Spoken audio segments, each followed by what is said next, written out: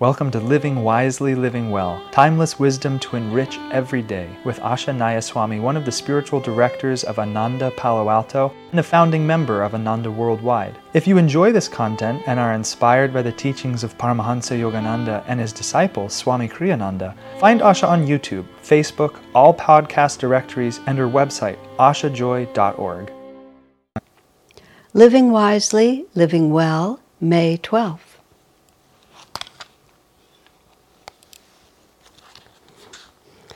Violet is the color of high thoughts, high principles, noble aspirations.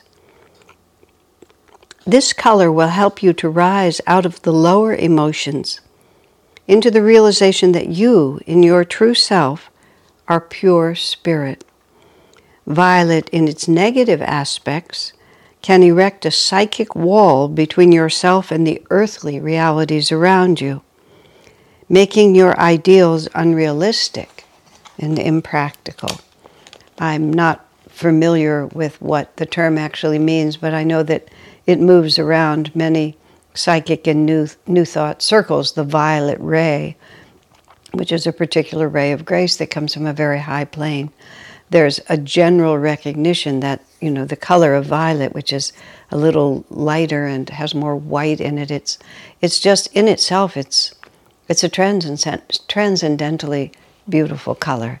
And it's interesting that Swami says it can lift your emotions and it can help us to realize that we are not the waves that pass through us.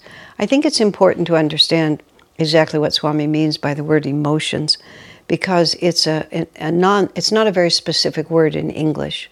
And so people tend to have the idea that if he's not encouraging our emotions, he's dry or unfeeling or is withdrawn from life, and that's not at all true. In English, we have to give specific meanings to these, but the idea of feeling, the idea of experiencing life not merely with your thoughts in your mind, but the way we experience it from our heart, the intuitive understanding of things, and this intuitive, spontaneous sense of unity with the world around us that inspires us to love, and that inspires us to sacrifice and to give. And we can have lots of thoughts, but unless there's a feeling component behind it, we're very unlikely to act on anything that we're thinking about. Swamiji often uses as an example, you could live right across the street from the best restaurant in your city, but if you're not hungry, you won't have any motivation to go across the street.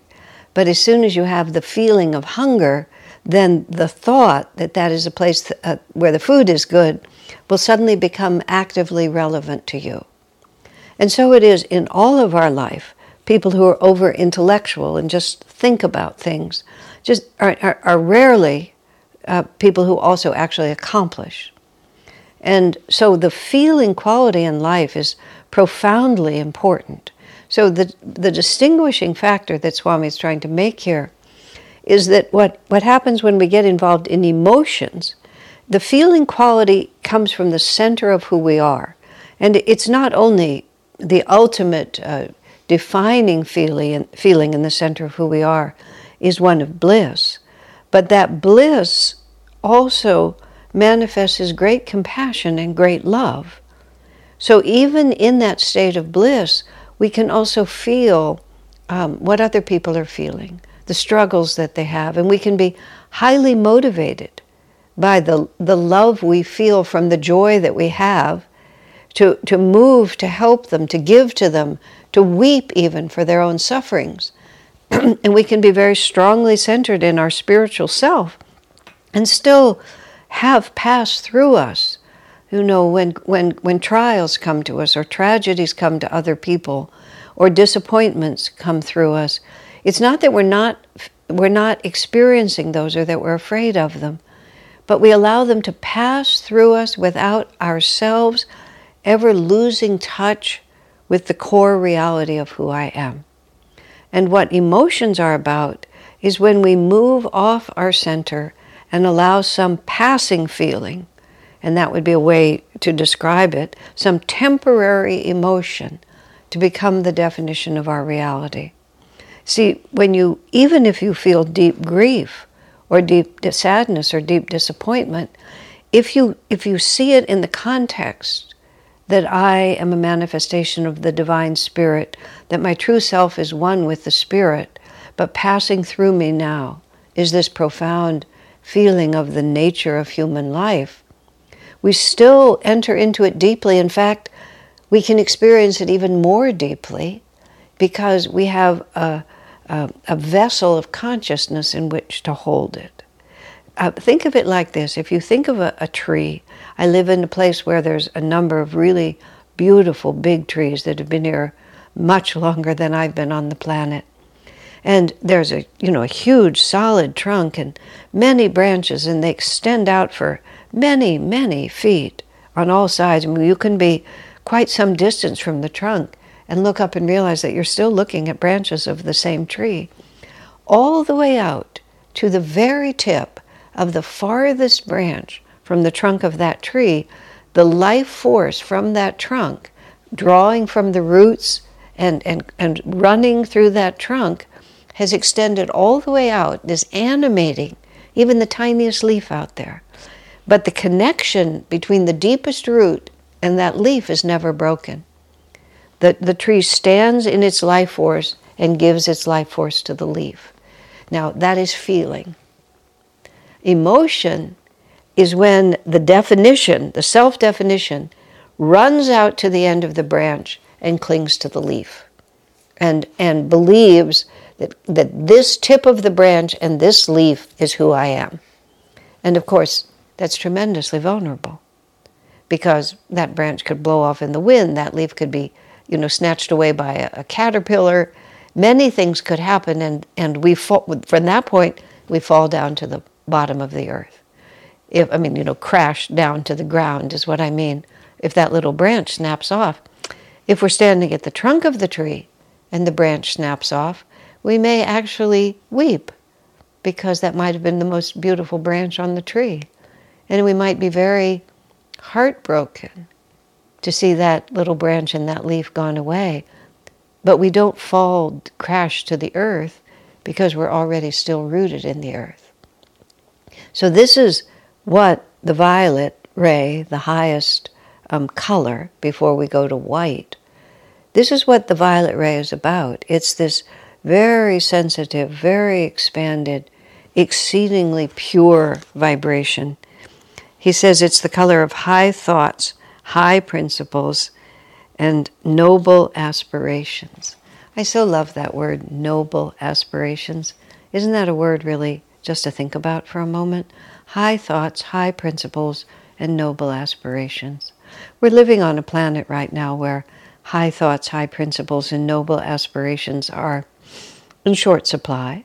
They're by no means unknown, but the dominant culture, the controlling force, the primary controlling force on our planets are not violet. They're muddy colors. They're not noble aspirations. They're selfish aspirations. And Swami says, this color will help you rise out of the lower emotions, as I was saying, into the realization of what your true self is, to move back from the tip of the branch, to stand at the tree and then extend your arm out to help. So what we really need to do if we're really trying to live by high principles and to noble aspirations, we have to make a conscious decision to remove ourselves from the mainstream, from the dominant stream of what's happening in our society today. We can't mingle freely with all these different vibrations and imagine, well, Ramakrishna put it really well. He said, if you peel onions, your hands will smell like onions. And that's just about the simple truth, isn't it? All of us who've ever used onions to cook or garlic to cook or used Clorox bleach to take a stain out of a piece of clothes, there are certain things that once you put your hands on it, for a long time afterwards, it keeps bothering you unless you clean your hands with stainless steel or something to get the smell off. It's possible. But if we move through the world, even if we're trying to hold as the primary influence on our lives, the color of violet, if we're trying to live in a world in which violet is our vibration, we can't mix too freely. We can't just think, oh, I'll just peel a lot of onions and it won't affect me because I'm thinking about the violet. But the other part of violet, which Swami mentions here, which is, well, when Swamiji was living with Master, with Paramahansa Yogananda as a young disciple, Swamiji was so idealistic, and the specific incidents was, Swamiji was in charge of the monastic order, and it was up to Swami when a young man would come and want to live in the monastery. It became Swami's responsibility to decide whether or not they were suitable for the life and would be accepted, or what kind of obstacles would be put in front of him to test the man's sincerity. Swami was so in love with the life that they had there in the ashram. He was so compassionate in his feeling about how everyone in the world could benefit from these teachings that he simply had an inclination to accept anyone who came. And finally, Master said to him, it's not suitable. Many people are not suited for this life. And he made a particular mistake. And Master laughingly said, I'm going to have to give you intuition. I'm going to have to give you the capacity to see more deeply into people. But it was that at that point he said to Swami, you also have to be practical in your idealism. And that is actually one of the many, but one of the very, very important principles that Swamiji always lived by. You can have this high ideal of what's possible, but you also have to be practical in the way that you apply it, because there's a great deal of difference between real, transformative, determined magnetism and mere wishful thinking. And what Swami's warning us about is if you get too lost in this very, very refined atmosphere, you just begin to pretend that the whole world is like that. And that's not necessarily, it makes it harder for you to be helpful to other people because you become disconnected from their realities, but it also becomes a weakness in oneself, because it's not enough just to sort of float on happy ideals. We have to have noble aspirations, and we have to have the willpower to make them happen. So violet is a color that you have to work with appropriately. You have to bring it in your life, but it also has to be, well, we can go all the way back to red when we were talking about that color.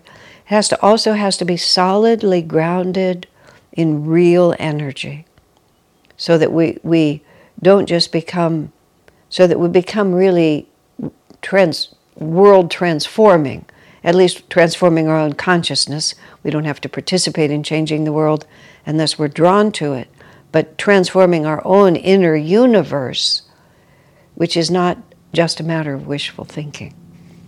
So very interesting how all of these colors have their story, isn't it? So violet is the color of high thoughts, high principles, noble aspirations. This color will help you rise out of the lower emotions into the realization that you, in your true self, are pure spirit. Violet, in its negative aspects, can erect a psychic wall between yourself and the earthly realities around you, making your ideals unrealistic and impractical. God bless you, my friends. Our work is made possible by inspired listeners, so if you feel to support Asha, you can make a one-time donation, or for unique members-only content, subscribe through Patreon. Blessings and thank you.